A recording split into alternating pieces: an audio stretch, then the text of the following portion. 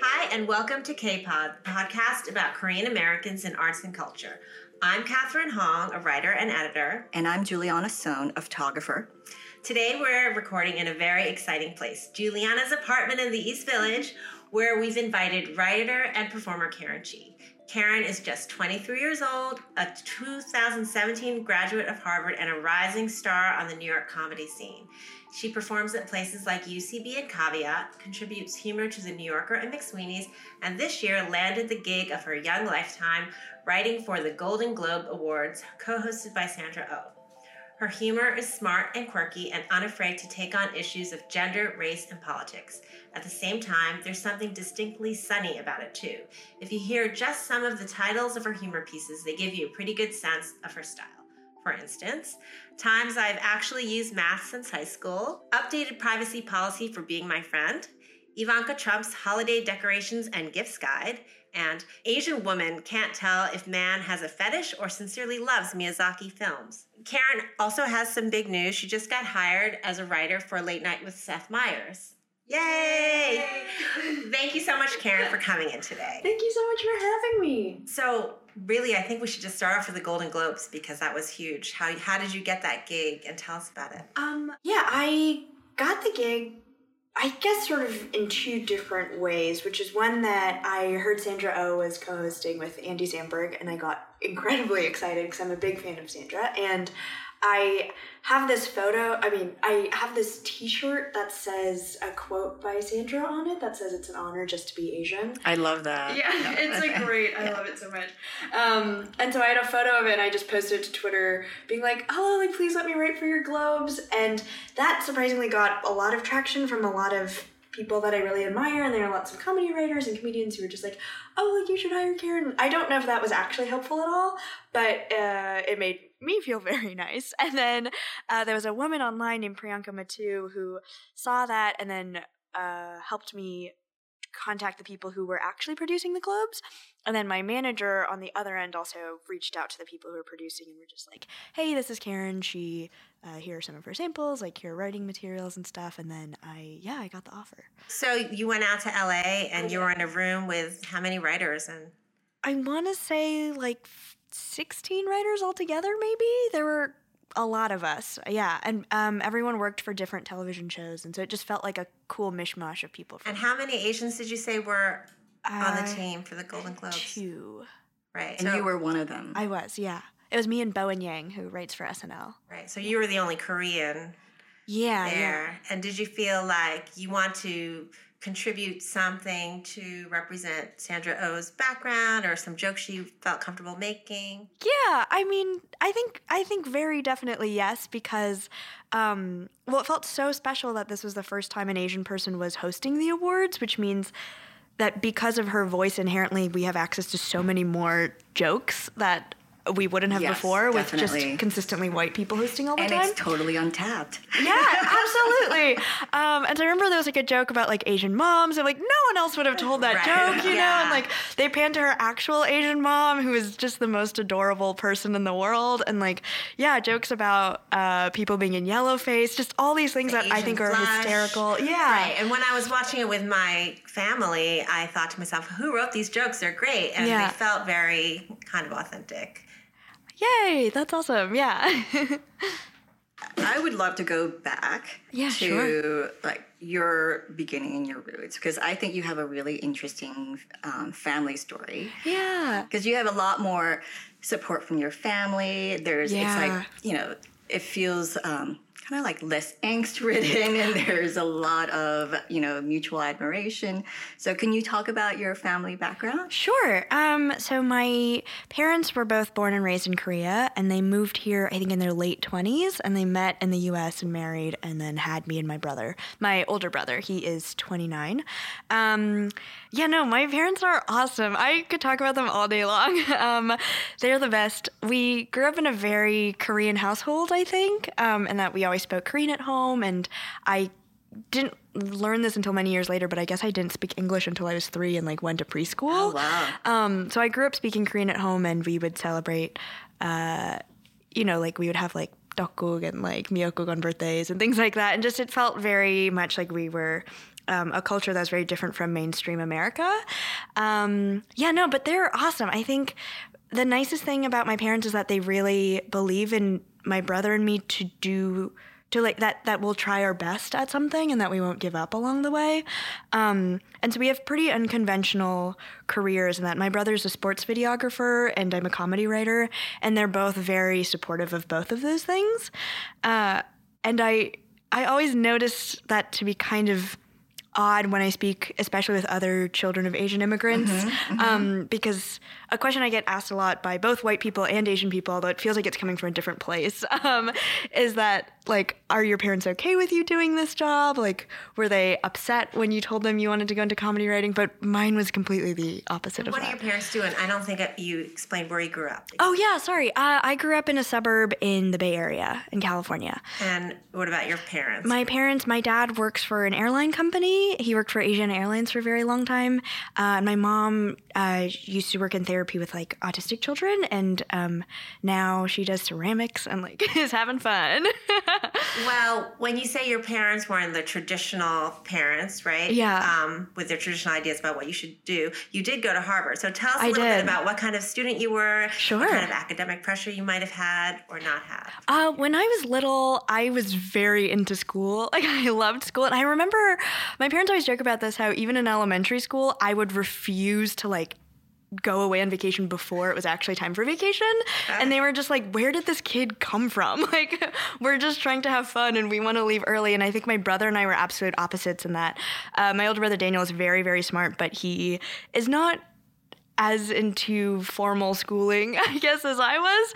And so they had to sort of give him pressure of, like, you got to do your homework, you have to show up in class, you have to, don't flake. And then I was the opposite, I think, of just being a complete square and probably deeply boring. And they were like, you have to have fun. This is ridiculous. Self-motivated nerd. Yeah, I guess so. That's pretty much what I was like all the way through high school. And even when I got into comedy in high school, I think I approached it in a very academic way where I would sort of watch and study shows and study who wrote for those shows and figure out what other shows they worked for. And, like, I would take notes as I was watching TV and things like that. Oh my gosh, that's incredible in high school. Yeah.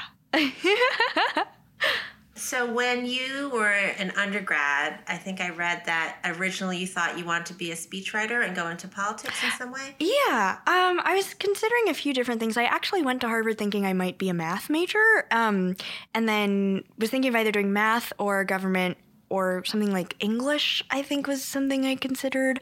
But I really liked politics, and I was very involved with politics in my local government when I was growing up, and I love the way people craft their speeches, and I love the way people try and, like, deliver what they're trying to say to different groups of citizens, I guess. I don't know. It's that feels like such an art form to me that everyone takes for granted unless you are in politics somehow, and so that felt very cool. Yeah. But then you started, submitting humor pieces to... Yeah, I realized my favorite thing about political speech writing were the jokes in the speeches. I was like, I love Obama's speeches because he's funny. And I really liked political satire, and so just went with that instead. So what was the first humor piece you wrote or submitted? Okay. So I think my sophomore year of college, I wrote, this is the first one I had submitted and gotten published, was to College Humor, which I think used to be a much bigger deal. I remember my friends and I were all very excited by it. And it was called 8 Reasons to Feel Bad for White People. And it was just like, think of the pressure you have when you have all that power. And just, like, very silly satire on that. Yeah. That's pretty amazing that you're a sophomore in college and that you're being published. I don't think that I would have even thought to submit anything when I was in college. Yeah, I think it probably came from a place of foolishness, just in terms of not realizing that there were any boundaries and being like, might as well try this, and then it worked. Was that something that your peers and classmates were also doing? No, I don't think so. Yeah. I think I just read these websites and I was like, I feel like I could try this, and then I sent it in and then it worked. Yeah, I got very lucky. They were nice to publish. And then you got an internship, right? You got some TV internships? Yeah, I worked for The Late Show with Stephen Colbert and Full Frontal with Samantha Bee for a summer.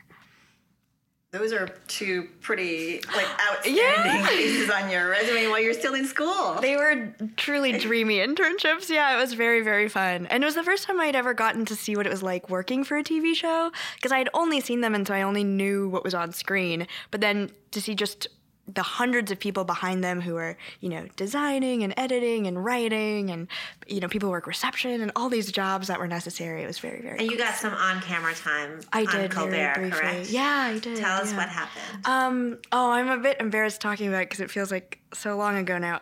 But yeah, in college, I was part of an improv group, and we would have a comedian come every year, one of whom was Keegan-Michael Key, and then he was on Colbert, and he's just like the nicest man alive. And I think mentioned that he had done a show with me, and yeah, they had me on the show very briefly.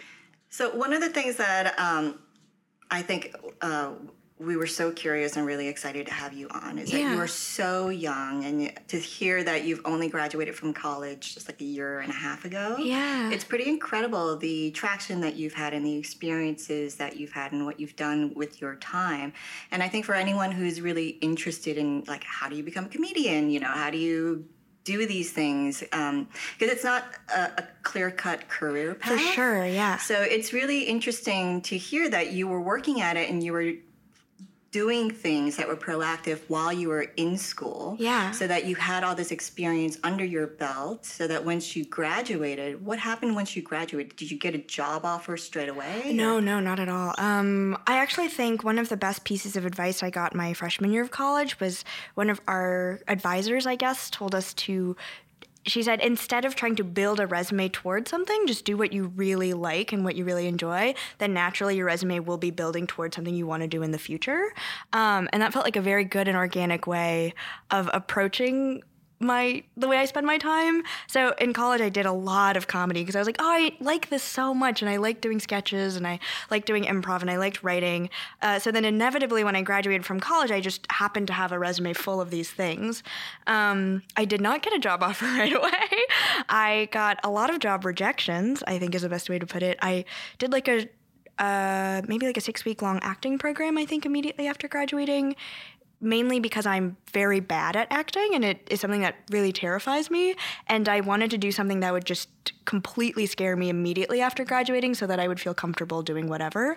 So I did that, and then afterwards went home and lived with my parents for a couple months, and then I did this writing residency in Vermont where I tried to just... The writing residency, thankfully, was fully funded, which meant I had the peace of mind to just try a lot of things, even if I were bad at them. Where was the residency? It was called the Vermont Studio Center. It was in Johnson, Vermont, which is a really lovely place, but man, it does not have any Asian people. I think a lot of these residencies do not. Yeah, no, I think you're right. There was me and there was one other woman, and people mixed us up constantly. And I was like, I can keep 25 white people straight in my head, and you can't keep me and this one other person separate. And we don't look similar at all. She had much shorter hair and wore glasses, and but you get it.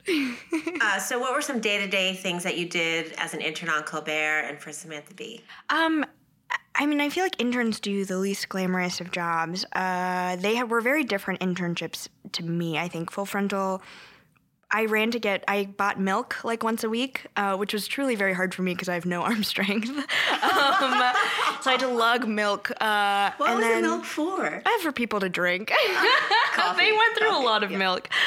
I'm trying to think of what else we watched a lot of other late night shows and then wrote down all their jokes, because Full Frontal is a weekly show and then there are lots of nightly shows, and so I think they just wanted to make sure they weren't covering the same topics or saying the same jokes. So that was actually really, really helpful, because that meant every day I would go in and watch 4 different shows and then realize how each host had a very distinct voice and a distinct perspective on things, and certain subjects that they would discuss and certain subjects they wouldn't even touch and things like that. And then at Colbert, it felt like they were really integrating their interns to being a crucial part of the show-making process, where I remember I think I was a talent intern, which means I would make the gift baskets for the people who were guests, and then once they got there, escort them to their room and back. And what's in the gift basket? Just chocolate and shirts and stuff. It's not personalized for each star. I don't think so. I really don't remember. But yeah, they were very fun to do. The shows were very fun. Yeah. So I think from listening to you speak, it sounds really interesting because your whole, this geeky, like intense academic, personality that you had when you were in school, in a way, it's really translating into the way you write and the way you analyze the skits that you listen to, and you're really thinking about it. Because I feel like there are a lot of comedians out there, and a lot of their jokes can be like, about blowjobs or about things that they know are almost like perennial favorites or whatnot. Right. And it almost feels kind of lazy to me when, as an audience member. And so when I hear somebody and it is based on something that, like political humor or something, biodiversity, the monthly show at Caveat. I thought that was great because there was a takeaway. It was based on something that was real, that was fact, and you could take it and riff on it in some way. And I love that, you went to Harvard and you came out of it because there's a school of thought like the Crimson and like a smart way of approaching humor. And I think that's like a harder, more challenging, but ultimately much more satisfying to listen to for some viewers. Oh, that's very nice of you. Yeah, I don't know if I'm as smart as you think I am, but I think I am a very serious person, which I suppose is kind of weird to be as a comedian, but I think when the things you're saying, like the topics that I write about, is because I think about them seriously first. And I'm very interested in those, and I want to spend a lot of time engaging with politics and like activism and race issues and gender issues and stuff. And of course, those aren't inherently funny. And so it feels like that first, and then sort of twisting them and shining a light on them in various ways to make them more lighthearted and funny, or to show some sort of weird inconsistency within those. Yeah. I mean, your topic of choice, your skit for the biodiversity show. Right, yeah. Is it Darwin's Fox? Oh, I did, yes. Oh, yeah, that was the one I did for that show. I did cover Darwin's Fox. What a cool little animal. Yes. That was so nice of you to come, by the way. Thank you. And, I thought it was hilarious that this animal has been discovered. It's given Darwin's name. Yeah. And it's so indicative of, you took this little animal and it's so indicative of like what goes on in, society 100%. And culture today. Yeah. Where, after all these years of having this fox that's named after Darwin, he discovered this animal, and then they realize that it's not actually even a fox. No, it's a wolf. But here's the thing: is they still call it Darwin's fox, and that's when you're just like, wow, those years of tradition just are so much stronger than this fact. You know what I mean?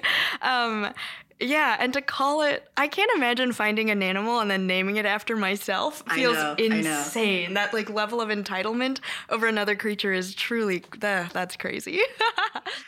So I want to hear a little bit about what comedians you liked, maybe in high school and in college. It sounds like you follow certain comedians really closely. Yeah. Oh man. I like so many. Or TV shows. Sure. Like The Office, right? Oh yeah. The Office was huge. That was the first comedy show I think I actually watched. I didn't know of any comedy TV shows until 8th grade, and that's when I started watching television.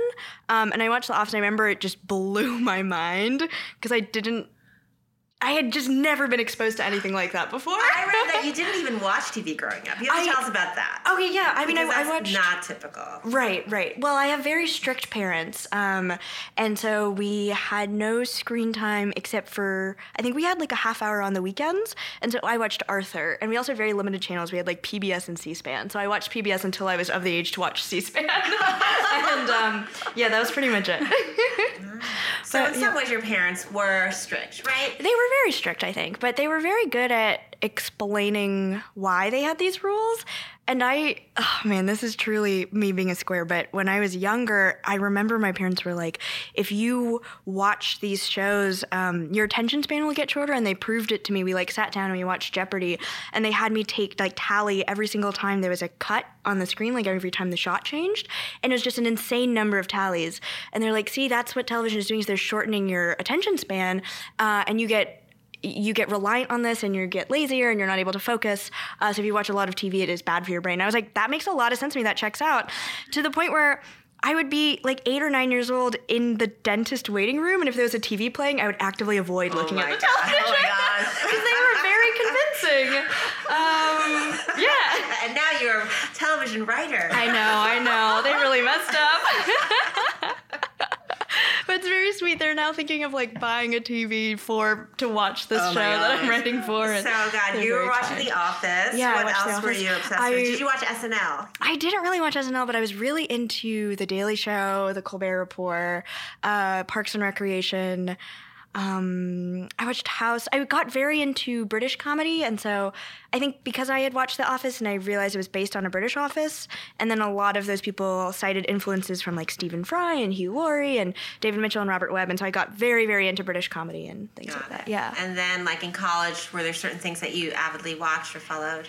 Yeah, I think in college it went from a lot of TV to internet-based humor, and I followed a lot of funny Twitter accounts, and that was sort of mind-blowing to see how people would just update jokes constantly, and be able to have some sort of a consistent persona on this website that lent themselves to having harder jokes. So I remember following like Megan Amram, and yeah, just a lot of really fun things. Is Twitter a really important tool for comedians, do you think? I don't know if it's necessary. For me, it is and has been. It's connected me to a lot of comedians and also sort of works as a running resume of just constant joke posting. And so I think what I've heard is that when you're up for a job, for a comedy writing job, they look to see if you have a Twitter, and then they scroll through and see if you have funny jokes and how often you post. So how often do you post? At this point, too much. Like 4 times a day. I first made a Twitter specifically to practice my joke writing, and my goal was to post one joke that I thought was funny every single day, and then and now I post 3 or 4 times a day. It seems like a good way to stay in practice and force yourself to spit out the jokes, which you have to do working on a show or anything, right? Yeah, absolutely. And then to see the response and learn whether or not it lands with other people or if it's just funny in my mind. Yeah. So what is your Twitter handle if people want to follow you? Oh, my name. It's Karen Chee, but with an extra E at the end because some other Karen Chee took the first one. And I saw, was it New York Magazine that posted you as a Twitter account must follow? I saw something very complimentary. I think it was Time Out New York or Paste Magazine. One of the two recently did one on me. Yeah. You have a great Twitter account. Oh, thank you so much. I'm very flattered. I know that there's been a lot of, I think, an explosion of awareness and a lot of Asian comedians on the scene. I think when you were at Harvard, you were advocating for Asian comedians and put on a show once a year. Is that correct? Well, no, we didn't start a group or anything, but my friend Sierra Kato, who is a stand-up in LA, she and I put on a show called The Other Comedy Show that was essentially kind of like what Decolonize Your Mind right now is, in that it was an all POC lineup, and we just wanted that to be the norm. We wanted it. I see. Yeah, we wanted everyone on stage to be a person of color, and then hopefully have everyone in the audience be very excited to see those people, and so have the people in the audience also be people of color, which I think is a lot more revolutionary than it sounds, just because when I go to comedy shows now, it's just me or one other person who's not white, and then the audience is almost entirely white always. And to be in a room just full of people who are excited to see you and who will get your jokes without any extra explanation is so validating and so fun. Yeah, for sure. I have a question. So when's the last time you've been to Korea? Do you go? I go there pretty often. Because my dad works for an airline company, and Asiana is based in Korea, so we get tickets to and from Korea, which is very nice. I was just there in November to hang out with my grandparents for a week. My grandparents retraced their path, part of the path that they had taken during the Korean War when they went from what is now North Korea to the south, and they had to go all the way down to Busan. And I went with them to take this trip, and we went on a train, and it was incredibly moving and wonderful. And you speak fluent Korean. I do, yeah. That's pretty great. Yeah. Have you ever tried to tell a joke in Korean? How's that? I don't know if I've intentionally done it. My family is incredibly funny. I think my mom is very funny. My uncle is hilarious. My grandpa is very funny. So I grew up laughing at jokes in Korean a lot. But when I try to watch Korean comedy shows, I'm sort of like, I don't really get this. So I would love to hear what it was like growing up in the Bay Area. Yeah. And it was a pretty diverse, mixed neighborhood or community, and then you came out east. Yeah. So what are your observations on the differences that you've noticed? That's a great question. I loved growing up in the Bay Area. I grew up in a town that I went back one day and looked at the demographics, and our town was 30% Asian, which is so much more than the state or national percentage of Asian people. And so I think the nice thing about it is that I grew up thinking it was very normal to be part of an immigrant family. A lot of my friends' parents were from other countries, and everyone spoke a different language, and that was fine and not ostracizing at all. The sad thing, I think, is that even though I grew up in what seems like the best possible place for a young Asian child to grow up, I wanted to be white for so long, and that was just an underlying assumption of, like, I hope I become white someday, which is really heartbreaking. Were there actresses when you were a kid that you want to be, or there other... Yeah, What was your idea of what you want to look like or who you want to... Yeah, I don't know if I had a specific actress, but I remember I wrote a lot as a young child. I would write stories, and when I go back and read those stories, my main character is always a white girl with brown hair and, like, blue eyes. And I just thought, because in all the books I had read and the shows that you see or the movies or the things you talk about in class, it's like everyone is white. The protagonists are always white. And I was like, that's what you got to be the protagonist in a story. And I didn't even question it. I don't think I was sad about it. But yeah, that's kind of heartbreaking to me, because it just means there are people in other places that are even whiter than where I grew up, probably feeling that much more so than I did. The Bay Area was great. I remember thinking that there were lots of other kinds of Asian people, and there were very few Koreans, especially where I was. And so, like, my high school, I think, was about 1,400 people, and I think our class had about 400, and I think there were 3 Korean students. Oh my gosh. So for a place with 30% Asians, it feels like within the Asian community, it felt like there were very few Koreans. Yeah, which was fine. And then I went to the East Coast, and big old culture shock. Boston was a really odd place to go to college, because it is, on one hand, a wonderful city and has so much history that I really admire and I am such a big fan of. But I remember in college I dated a man who was white for a while, and we would go out in Boston for sort of get double takes of being in an interracial relationship, which I had never gotten before.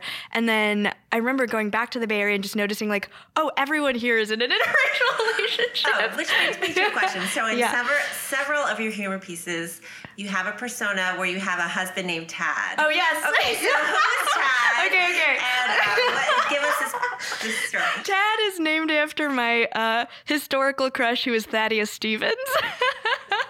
Who's Thaddeus Stevens? Oh my God! So Thaddeus Stevens is an amazing guy who he. Have you guys seen the movie Lincoln? Maybe this is the most pop culture reference. Thaddeus Stevens was Tommy Lee Jones, his character, where he was very fighting for, like, racial equality, very radical, very ahead of his time. Okay. Oh my gosh, yeah, I was reading a biography about him and I was like, this guy rocks. Oh my God, and your inner geek is showing. And Tad is a nickname for Thaddeus, and so I always pretend like I have a husband named Tad. I love it. That's so funny. So I'm curious about how you feel about going on stage. Are you super nervous? Are you calm? Do you have things that you do, a ritual to prepare? Yeah, I used to be incredibly nervous, and I think the more frequently and consistently I perform, the less nervous I get, or at least the better I get with dealing with those nerves. Before it used to be really bad. It would be like the hour and a half or so leading up to a show, I would completely regret this choice in career and just be like, man, I hate comedy. I don't want to do this. It's going to be awful. I'm going to be in so much pain. And then I would get up on stage and have so much fun. And afterwards be like, I love this. I'm going to do more shows. And then inevitably that would happen every single time. And then recently I did a string of about 10 nights in a row. I had a show every single night. And after that, it sort of felt more ingrained in me physically. And so even if I do get scared, it feels normal and less, it doesn't freeze me as much as it used to. Yeah. Well, I was just listening to Tiffany Haddish's audiobook, which amazing. I highly recommend. When she talks about coming up as a female comedian, especially, I guess, as a Black female comedian, she was exposed to so much pushback, a lot of really inappropriate behavior by male comics, it seemed like a world where she had to be super tough. Mm-hmm. Have you ever found yourself in the comedy world that you've experienced where you have to be on guard and kind of back in people's faces and they give you trouble? I suppose a little bit. I think thankfully I'm probably getting to stand on the shoulders of people like her who had to do that a bit more than I do. I just started doing stand-up about a year ago, so I'm fairly new to it. But I do also sort of have this mentality of, I just feel very tired of having, like, my whole life I've had to calibrate my sense of self to a very mainstream white sensibility, to the point where I'm very good. I think all of us are probably incredibly good at relating to white people and their stories and willing to empathize with them. And so when I'm on stage, I'm just sort of like, okay, my turn. You listen to what I'm saying. So I am I try to be less apologetic about where I'm coming from, and I almost want to have as few explanatory steps as possible so that people who aren't people of color especially have to sort of put it on themselves to take the next step to understand where I'm coming from or try to empathize. Yeah. I love that. So do you feel like your voice is becoming, like, you're writing from your voice now? It's not this blue-eyed, brown-haired white Yeah. Oh, thank God. Yeah, absolutely. Yeah, no, I think so. And I think a lot of that is a willingness to talk about certain subjects that I think before I had a fear of being pegged as like an Asian writer or an Asian comedian, and now I'm sort of unapologetically like, yeah, I am. Like, if you haven't noticed that, you're being dumb. And so, yeah, I think that's it. And I also think a large part of it is being willing to accept that your audience is going to be different than the audience for, like, Jerry Seinfeld, right? And I think a lot of comedians grew up idolizing Jerry Seinfeld and assumed that the types of jokes he was making and the number of people he got or the types of audience members he got were the gold standard.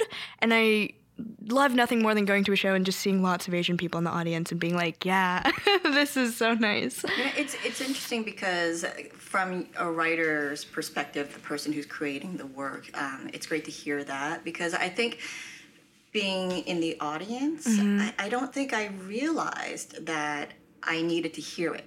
Oh, wow. You know? Yeah. And the jokes that I hear Asian comics make, I think, oh my gosh, this is like about me and totally. my home and my parents, and and it just resonates on such a different level. It feels a lot more intimate. Yeah. And so while I think Jerry Seinfeld is hilarious, I think all those comedians that I really enjoyed are really talented. I feel like I didn't realize the void, and that it's really important that people like you are out there.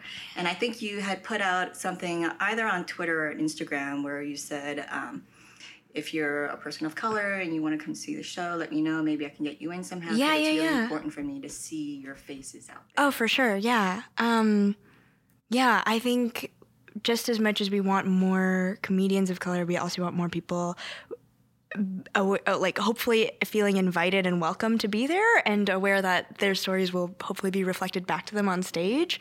Yeah, I don't know. I think comedy is such a weird, there's a very fine line in the mentality of, like, because I think a lot of comedians are very wary of being thought of as quote unquote important or as too serious, because it is boiled down, it's a very dumb thing to be doing, right? It's just cracking jokes.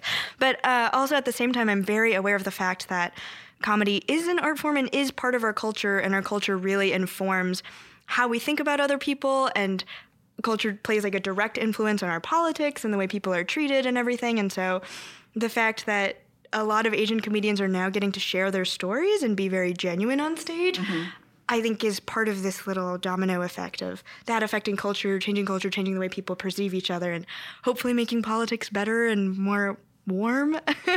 Yeah. I do think that we are in a period of transition for comedy because of the Trump administration.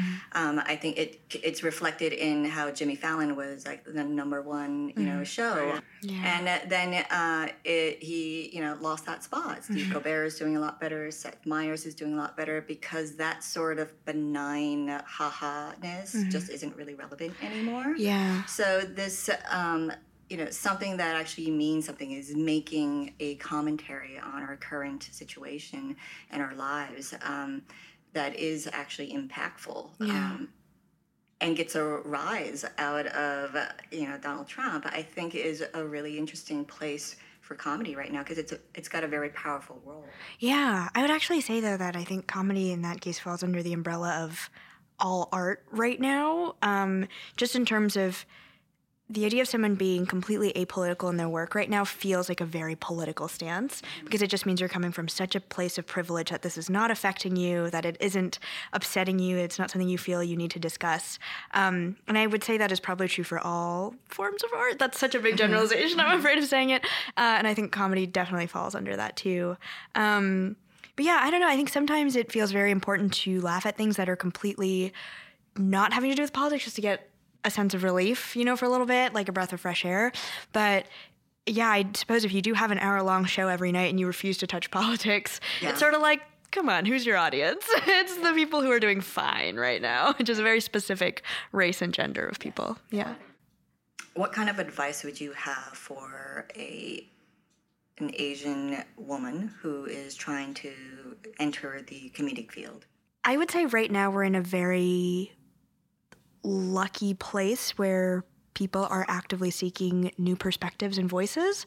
So I would say to not be deterred by the fact that there are very few perspectives that sound like theirs. Obviously, there are many more now than there were before, which is wonderful, but to realize that what makes them different from the majority is not going to hold them back, but hopefully going to propel them forward. And that we are sort of at this moment, I think, where the jokes that feel offensive and annoying and tired and, done so many times are sort of starting to get eliminated, or at least are just expiring. And yeah, it feels for me, I feel so grateful to be an Asian woman in comedy right now, because Crazy Rich Asians just came out. You know what I mean? Like To All the Boys I've Loved Before just came out. And there are so many people who are even just 5 years older than me, and not to mention 10, 20, 30 years older, who had it so much harder, and because they put in all that time and had to struggle a lot and face a lot of backlash for trying to openly be their selves, that people our age get to sort of ride that wave. Yeah.